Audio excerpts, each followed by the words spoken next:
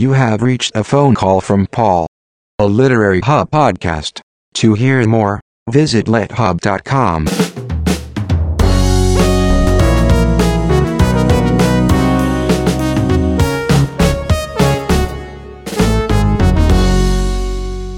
Paul Holdengraber's conversation with Isaac Mizrahi.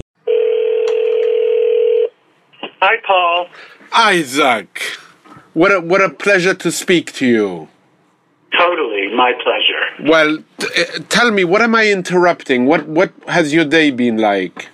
No, it's not the interruption. It's just the idea that there's a Clinton Foundation sort of event tonight that I didn't realize one had to get to at 5:30, and I just got back from my. Had I been able to do this on a cell phone, it would have been much easier because I have nothing but time in the backseat of that car. But so in other words, I just walked in and I thought I have to leave at the minute we finish the interview. So anyway. Well, imagine this. It isn't really an interview. It's a phone conversation, and there was a time, which you will remember, when we had landlines. Yeah, exactly. So true. But what has your day been like up to now? Okay, well, this morning I actually went swimming at Manhattan Plaza, where I swim every single day. Really? And then I went to breakfast at Cook Shop on 10th Avenue and 20th Street, and then I took away lunch with me as well because I spent most of the day in the car, kind of doing email and sort of phone things and whatever. I went to QVC, I had an hour on the air, and I came back. And I left at 10 in the morning, and I'm just back. So all of that time in the car for, an hour on the air. And is this usual for you to spend that much time in a car? Yeah, these days it is, actually. Because you're going between where and where usually? Well, usually between New York and Pennsylvania, or New York and Bridgehampton, or Pennsylvania and Bridgehampton. And is this because of the various places you live in, or because of yes?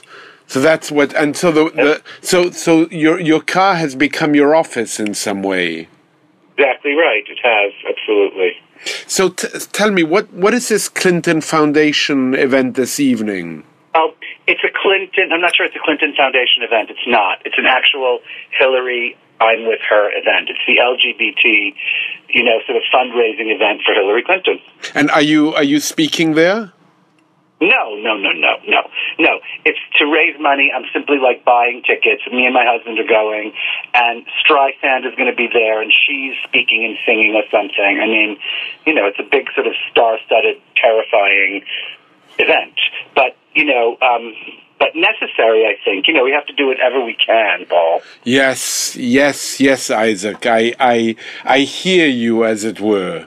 In looking through the magnificent catalogue of your exhibition at the Jewish Museum, I came across a line, I think, from Chi Perlman's introduction and her interview with you, which struck me quite deeply, where you say something to the effect that being easily bored is a prerequisite for any good designer. I think so. And I would love to hear you say a little bit more about this notion of being bored and what boredom has meant to you during your creative life. Yeah, I mean,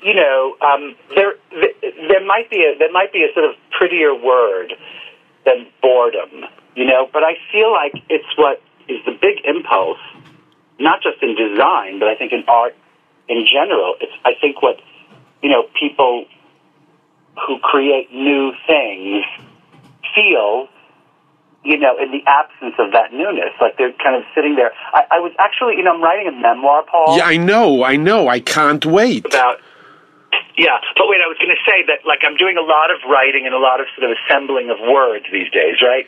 I thought, similar thought to that one, which is that when I get inspired, I almost feel depressed.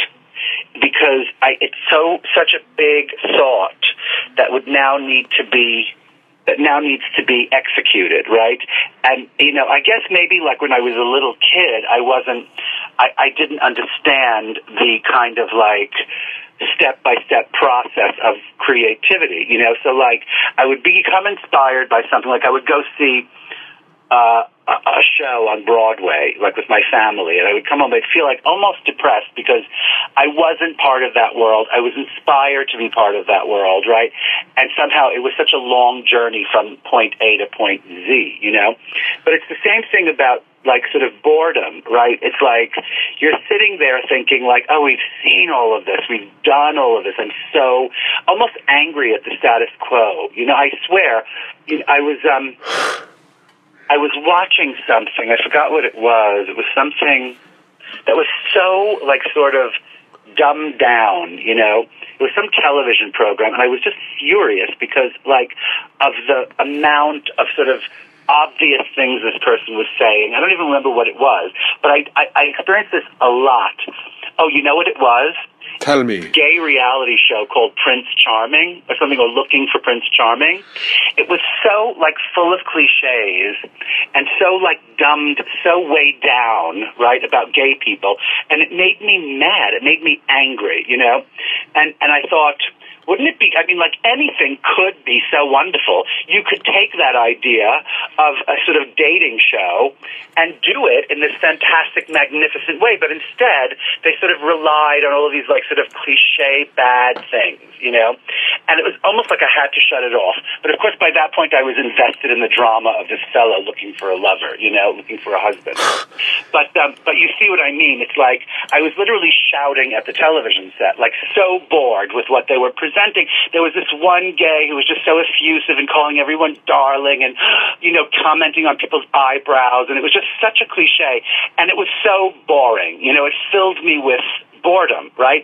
And so, but that's not necessarily the boredom that I feel when I want to make up something new, but it is kind of, it's related, right? Like you're just so tired with everything around you that it motivates you to make something new. But it isn't a form of tiredness that says to you, oh my God, so much already has been done that what can I add? What can I do that is different? I have never had that feeling in my whole life. I promise you, I've never had that feeling. So the boredom has nothing to do with the burden of the past. No. It has nothing to do with the burden of the past. It has merely to do with the frustration of the present, Oh, that's so good. That's so good. I love that. Yeah. That's the truth, though. It's the truth. It's the rub of the present, the fact that there's something innocuous in the way it is presented. You also say that your real taste for things is a taste for new things. That's what keeps you motivated. I do think, except, new things can be old, obviously, right? Yeah, the longer you live, the more you realize that. That's right. And I prefer old things because they are endowed with a kind of truth by that point. That's why they're still in the world, in a couple of cases, right, this is a good example. In a couple of cases, like I couldn't find certain dresses or costumes or sketches or something or clips that I wanted for that exhibit, right?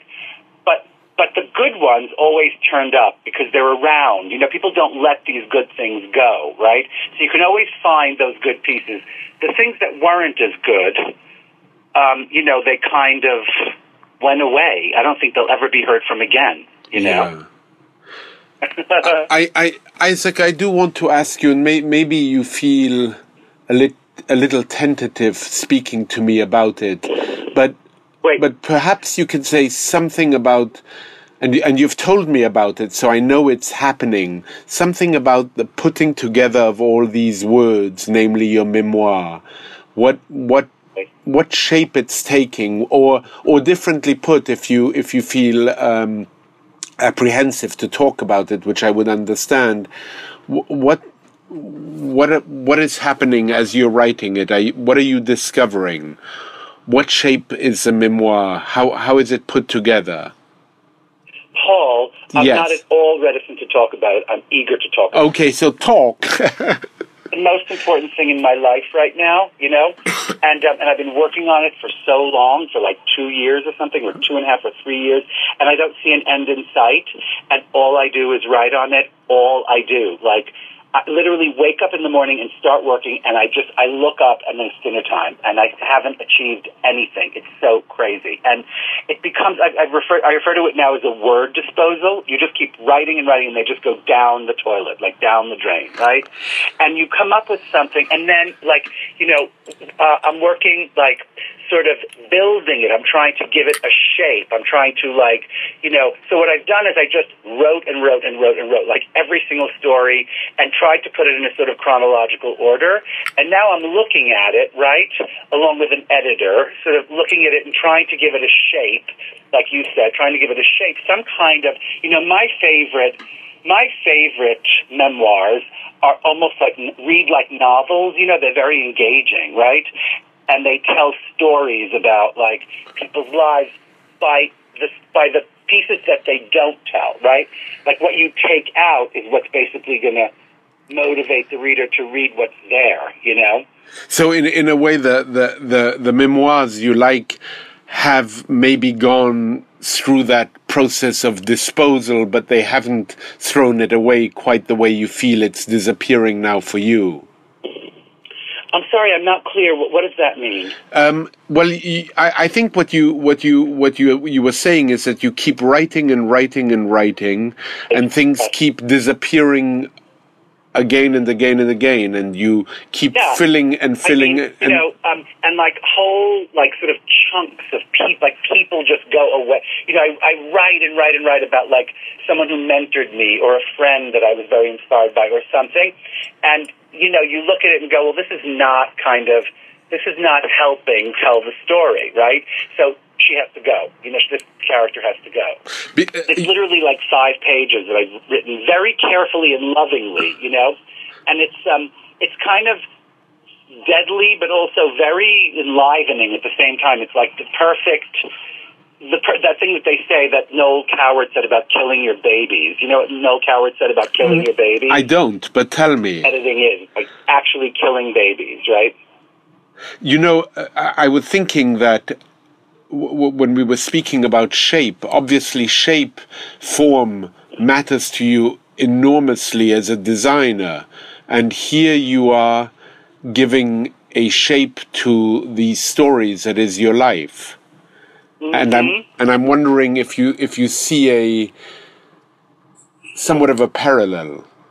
I do. I'm hoping to, the thing is, I'm hoping to give it a grand shape, one shape, and of course that will break into many little shapes. It's like a collection of dresses that have different shapes, and then in the end there's one predominant thought or idea that kind of propels the first passage to the last passage, right? Or like a show that you do. Oh, sorry, that's my dog who says hi. Hello. So there's a show you do, I do cabaret shows all the time, and I wrote an off-Broadway show a long time ago.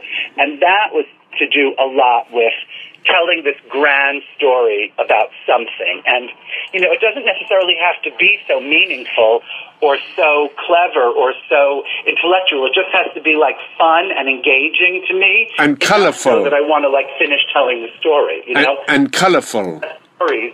Sometimes the best stories are the dumbest stories, Tell me, you referenced a little bit earlier my favorite memoirs. Yeah. Which memoirs are your favorite memoirs? Well, my favorite, fictitious memoir is one called The Memoirs of Hadrian, which is not at all by... Oh, which is so fantastic. You mean Marguerite Yourcenar? That's right. And it's written like a memoir, right? Yeah. That's not a memoir, but it's sort of my golden standard for a memoir. I also love Act One by Moss Hart. That's also wonderful. And then I read a number of them in preparation for this, and the one that really stuck in my brain was something called The Tender Bar. I don't know that. By what's his name? The Tender Bar. It's just wonderfully written like a novel, you know? I'm sure he made up like 3/4 of it, but it's quite great. You know, it's quite great because you stay involved, and it's a subject matter that I would never care about except for the beautiful way that he told it, right? There's another memoir that I loved about Provence and about the great food writer. You know, she wrote... Do you maybe you mean trying to remember now? Forster, not Forster.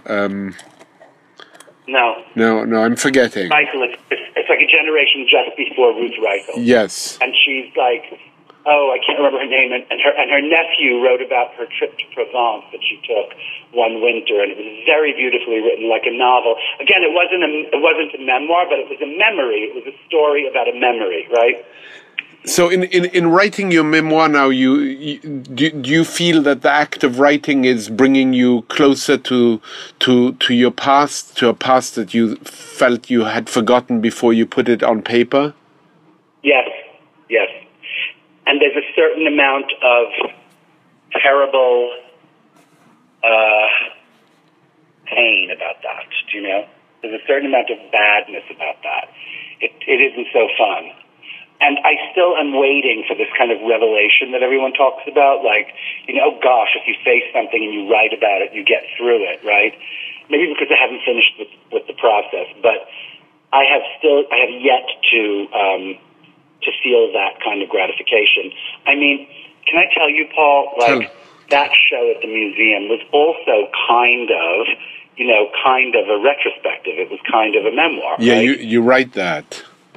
It was so hard to work on that show, you know, not merely because of all the collaboration and all the communication and trying to convince people that there's something better or that this is not so good or whatever it was, right?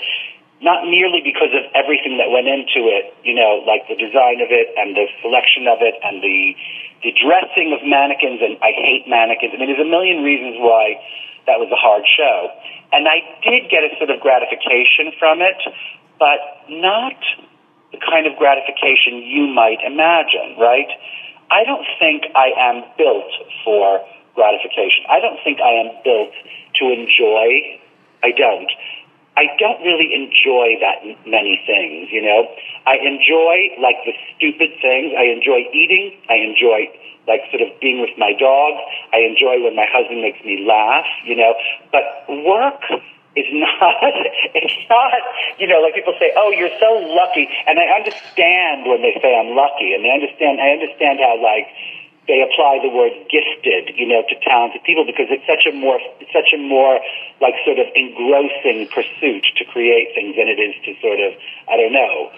I can't compare it to anything. Well, you know, Isaac, I don't feel so dissimilar.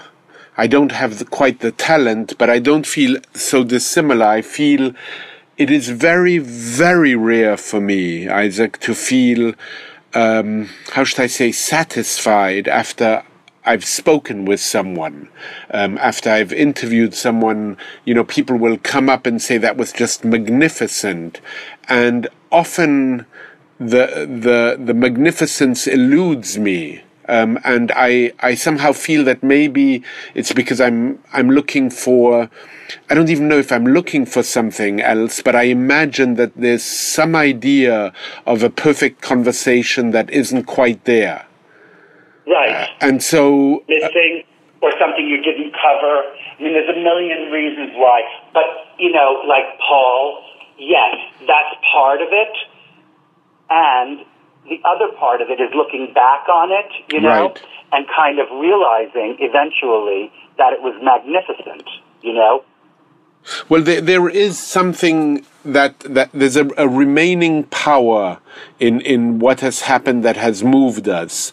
But the notion of being gratified or satisfied or having a propensity towards happiness doesn't in a way go against the notion that we may be doing what we want to do. And we may be continuing to do what we want to do, even if we are not satisfied doing it, and even if we know what we're doing is something that we are really called to do.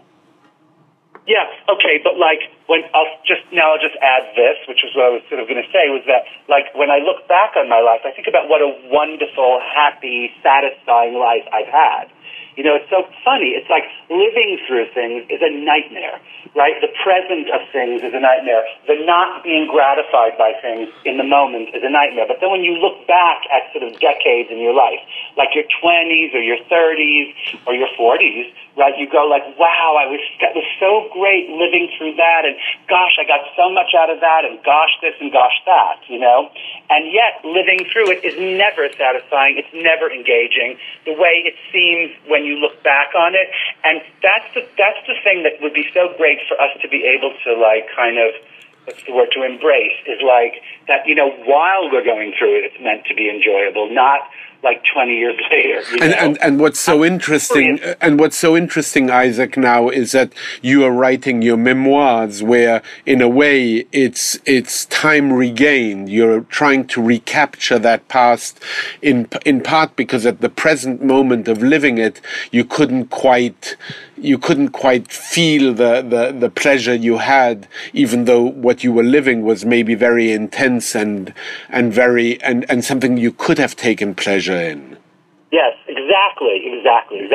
Could have and should is a whole other thing. I know.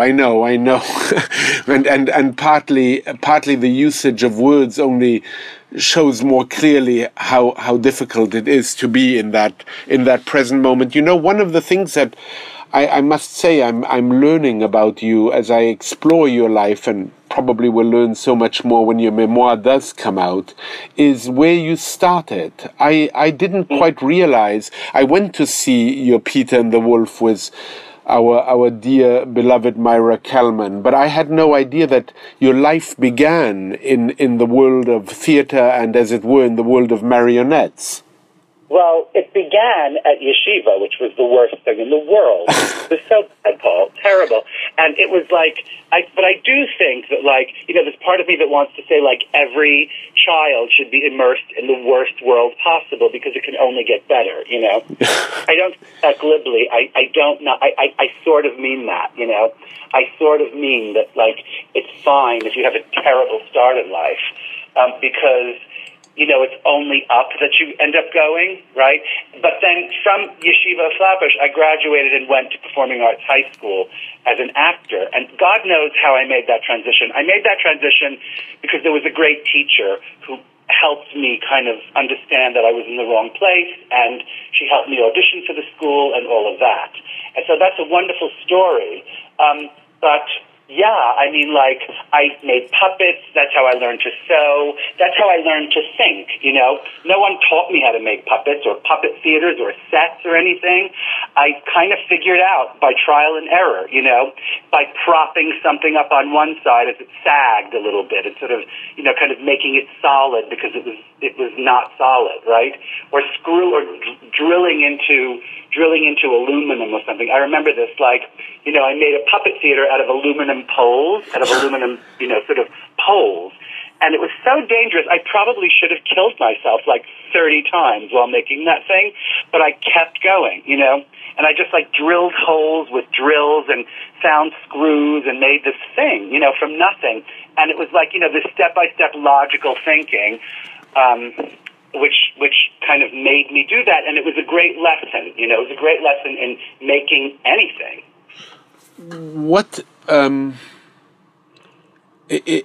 imagine this may have been asked of you before, but of all the dresses you have designed, what is your favorite one? Of all the dresses I've designed, what was my favorite one? Wow. Is there one? Not really. I mean, you know, I would probably pick, like, the plainest black one with the best lines, you know. I mean, there's a jumpsuit that comes to my mind that was absolutely perfect, and I actually couldn't find it for the show. And it probably wouldn't have made it into the show because it's a big bore. It was this kind of wide-leg jumpsuit with a high waist, It looked like a shirt. It was made in this beautiful black, kind of plain woolen barathea that was this beautiful quality fabric from a French mill. And it was just this plain little nothing jumpsuit.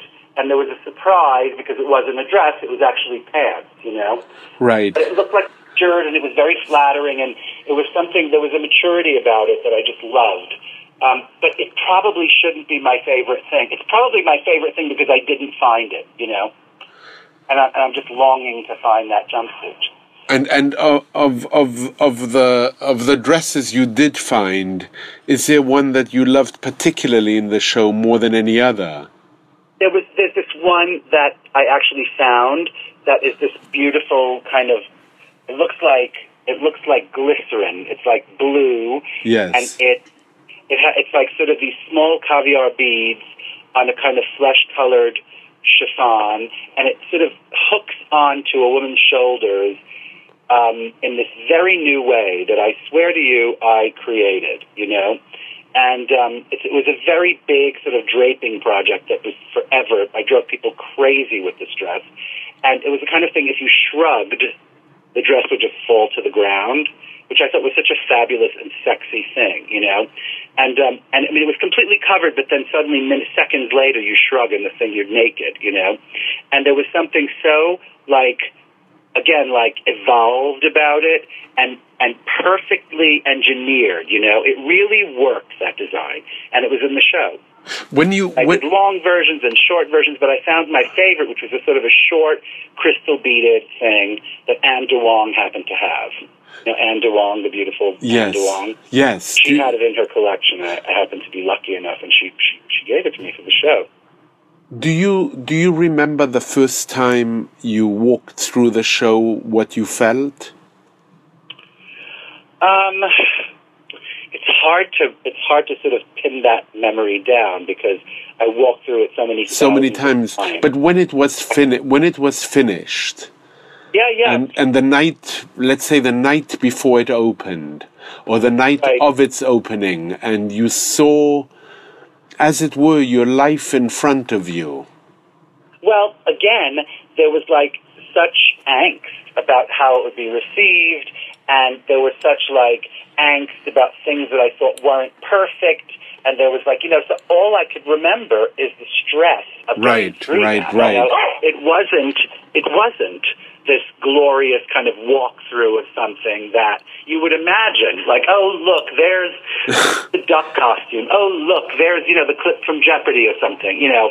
It wasn't that at all. It was like, will this actually come off, right? Will it come off? And then I remember the day that I read the New York Times review of the show. I think we give way too much importance to reviews, you know, because, you know, we're so caught up in our own opinions of ourselves that we tend to like sort of deflect a little of that angst and make people important enough to tell us something, you know. But it was reviewed by Ken Johnson, and it was very, very smartly reviewed, I thought, you know. Yes. It wasn't a word bite. It wasn't a sound bite. He actually spoke about what I could have been thinking all of those years doing this work. And I was so pleased, you know. It was like edgy. He didn't exactly say he liked it, but he said he liked it, you know. It wasn't ravey, but it was very, very positive, and here and there it was sort of just the tiniest bit, like, critical. And I saw it as a really amazing achievement to get that review in the New York Times like that, because I've been reviewed so many times by fashion writers and fashion critics or whatever, but this was an art critic looking at something, and I think a sort of marvelous art critic at that, you know. And so it meant a great deal to me. That felt really good. I was in the dressing room at Stephen Colbert because I was going on that night to promote the show. And Shanley, this girl that I work with, she called it up online. She was like, oh my God, look at this. And it really filled me. That was a moment I felt like very satisfied. And I actually like remember like my body just like reacted. I just relaxed. You know, I felt like, oh, okay, that means that it's done, you know. How wonderful. I know. And how wonderful, and in a way, how interesting that we need the words of others sometimes. No, I mean it's because I asked you how did it feel walking through it, and you, in a sense, you answered by saying it felt good when I read that somebody had understood perhaps what I was thinking at the moment, even though maybe I wasn't quite there when I was doing it. That's right. You know, Paul, you can interpret that however you like. You can say that's like the saddest thing in the world. No, it isn't necessarily. It's really, just a moment of dissonance we have within ourselves. Right. And you know, Paul, a museum show is not the same thing as a performance. Right. I'm on stage and I do that kind of cabaret thing that I do, which I'm actually getting ready to do again at the Carlisle, which is really exciting. Oh, really? When? At the beginning of next year, I'm doing 2 weeks at the Carlisle. Oh, gosh, I will come. Oh, you must. I must. I've never seen you do something like that. I want to, absolutely.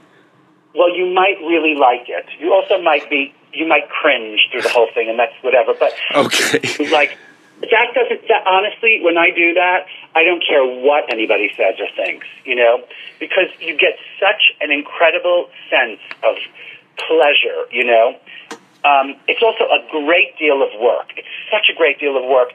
And the nerves leading up to it are probably worse than anything. You know, standing in front of people and making a noise, you know, is a very, very nerve-wracking thing, right? But the minute you get started, everything goes away, and you become this, like, powerful, fucking, like, genius person standing in front of these people. Otherwise, they're going to eat you alive, you know? But that, to me, then I have absolutely no reservations. You know, I'm scared to death, and the minute the show starts, I am the fucking king of the world. Well, you know, what we're getting to, Isaac, which is so splendid given the arc of our conversation, there we're going right into what really, truly gives you pleasure. In an unrestrained way, and I'm wondering, you know, one story I would like you to tell, because you certainly never have told me fully, is how was it for you being on RuPaul's show? Oh well, it was just. I mean, honestly, being on the show wasn't necessarily as fabulous as, you know, watching those fabulous drag queens put makeup on through those two-way mirrors that they shoot, you know? They shoot through these two-way mirrors. Yes. So, like, as a guest judge, one was able to walk through this kind of tunnel where they had all these cameras shooting these magnificent queens as they put on their makeup and sort of bitch to one another. That was heaven, right? But sitting there looking at the shows was heavenly, you know? And I will say, again, like, sometimes, like, the things that seem the most unrelated to the things you do are the most fun. You know, like that was just a lot of fun. I showed up, basically, and I was taken on this fabulous tour, and then I saw this unbelievable drag show, and then I made these stupid comments, and it was over, you know, and it was... And RuPaul is so smart. So tremendously smart. Smart. Agreed, absolutely. I mean, I just really, really adored speaking to him, I must say. Tell me, do you still go a lot to see ballet these days? Ballet? Yeah. Yeah. I mean, you know, harder and harder. To find what you like. But I go with some regularity, not nearly the regularity that I used to go, because I don't think there's as much to kind of recommend it, you know. I did go to Mark's show the other day, Mark Morris, at the summer festival at Lincoln Center, and it was magnificent, absolutely magnificent. But that's because we see so much alike. You know, we see things so like, and the music was so splendid, Paul. What was it? So beautiful. It was Mozart. It was different pieces of Mozart, and it was so beautifully played by Garrick Olson. I tell you, like, I didn't even have to look at the show, and I could just, like, close my eyes and listen, and it was magnificent. And then, like, when you do watch, the things you get from that man is just, I mean, speaking of boredom and making up new things all the time, right? I mean, he did this the first part is, like, this incredible suite for women, and you have to see that, because it is just so much like a response to the music. It's almost like Mozart had those thoughts about this kind of crazy community of women when he wrote the music. It's like when Balanchine, when you see Serenade or something, like it's almost like Stravinsky thought of those women standing on stage with their arms lifted that way when the curtain it's like you can't separate it, It's that convincing. It was magnificent, and also you have these fabulous, like, Howard Hodgkin's backdrops, which are beyond. Yes, and this brings me quite naturally, as I let you go off to this Clinton function. This brings me quite naturally to how important art actually is to you. You mentioned Hodgkin here, but I think of also. I imagine that Rothko must be important to you. The power of the color palette. And probably Warhol and so many other painters. Oh yeah, so many. I mean, art is a very big motivating factor in my life, I mean, it's sort of what I hope I do. I hope I make art, I really mean that. Isaac, it's a really a pleasure to speak to you, and I'm really glad you took my call. I'm thrilled to talk to you anytime, Paul. And we'll speak soon again. And next year at the Carlisle, I'll be there. I'll be the one applauding very loudly. Lashana haba'ah. To you the best. Okay. Mwah. Bye-bye. Bye. Bye.